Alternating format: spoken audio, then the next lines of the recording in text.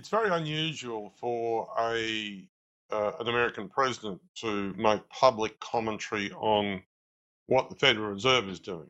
And the reason for that is that central banks are now have got hard-won independence.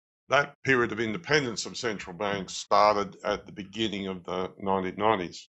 The purpose of that was to reassure the market that central banks would control inflation within an acceptable level. And the purpose of that reassurance was that it would keep long-term interest rates low.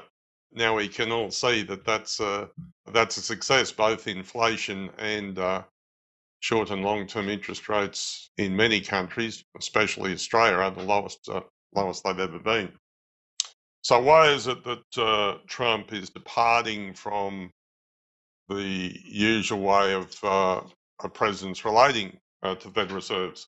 I want to put the two views on this. I think there were two Trumps acting here at the same time. I think there's the public Trump and the policy Trump. The public Trump, of course, wants to win the next election.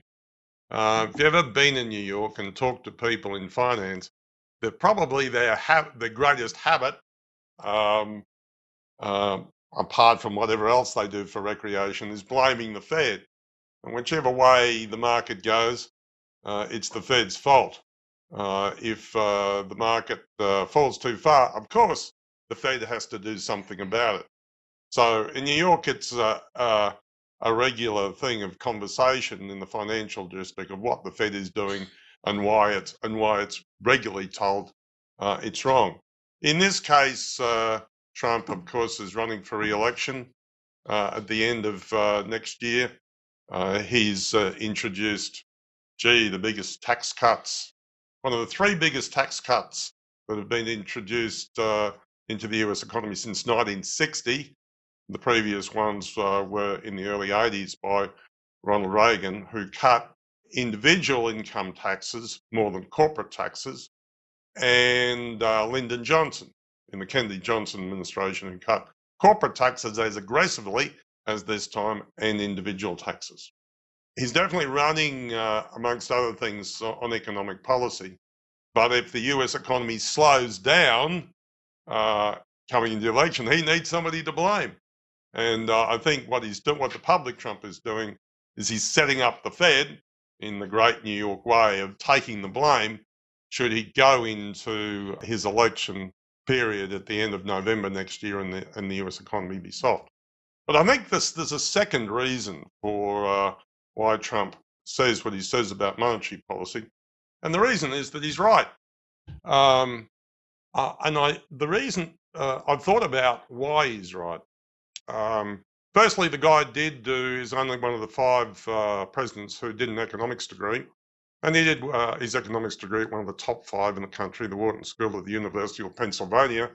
This was, he always said that this was important to his career. And indeed, as I've remarked, his daughter Ivanka also graduated with an honours degree from the same university.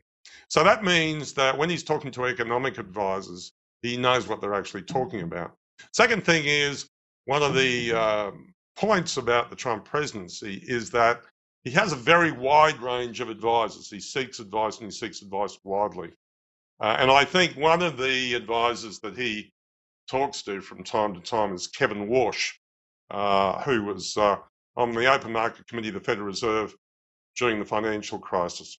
And Kevin Warsh tries to have an unconventional approach, a problem-solving approach to issues in the Federal Reserve. And of course, he is attempting to compete. He wants to be the next chairman of the Fed.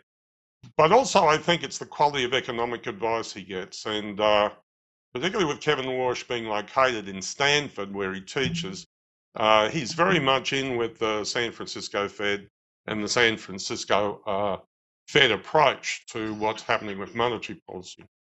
San Francisco Fed model that I've talked about a number of times really is based on the idea that there are two different ways of determining monetary policy and two different information engines that are processing the information about American monetary policy.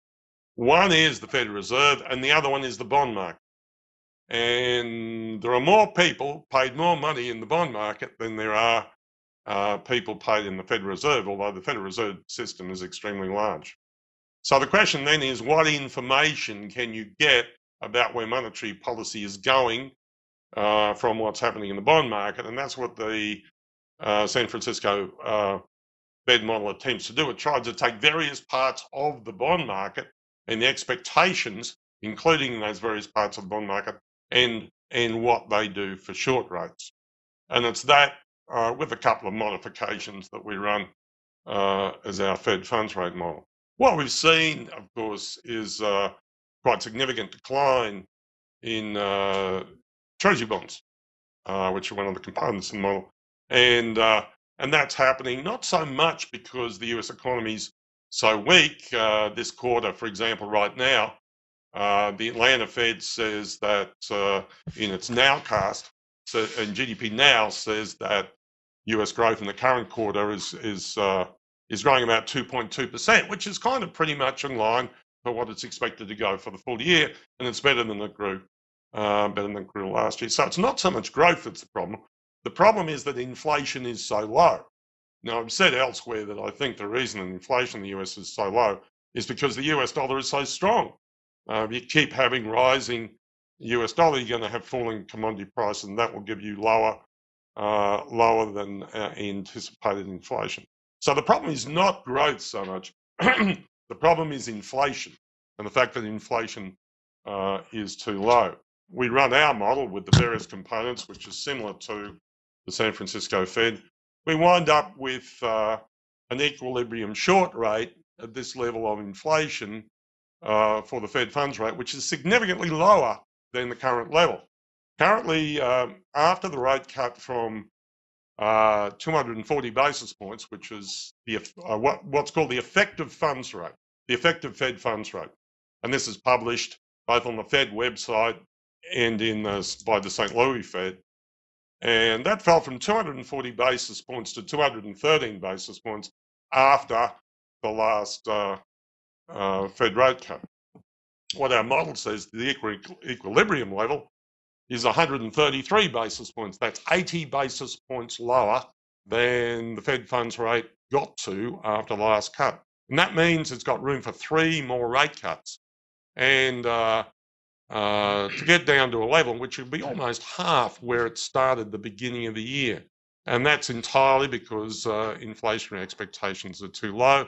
They're too low in the US economy, they're too low in the bond market.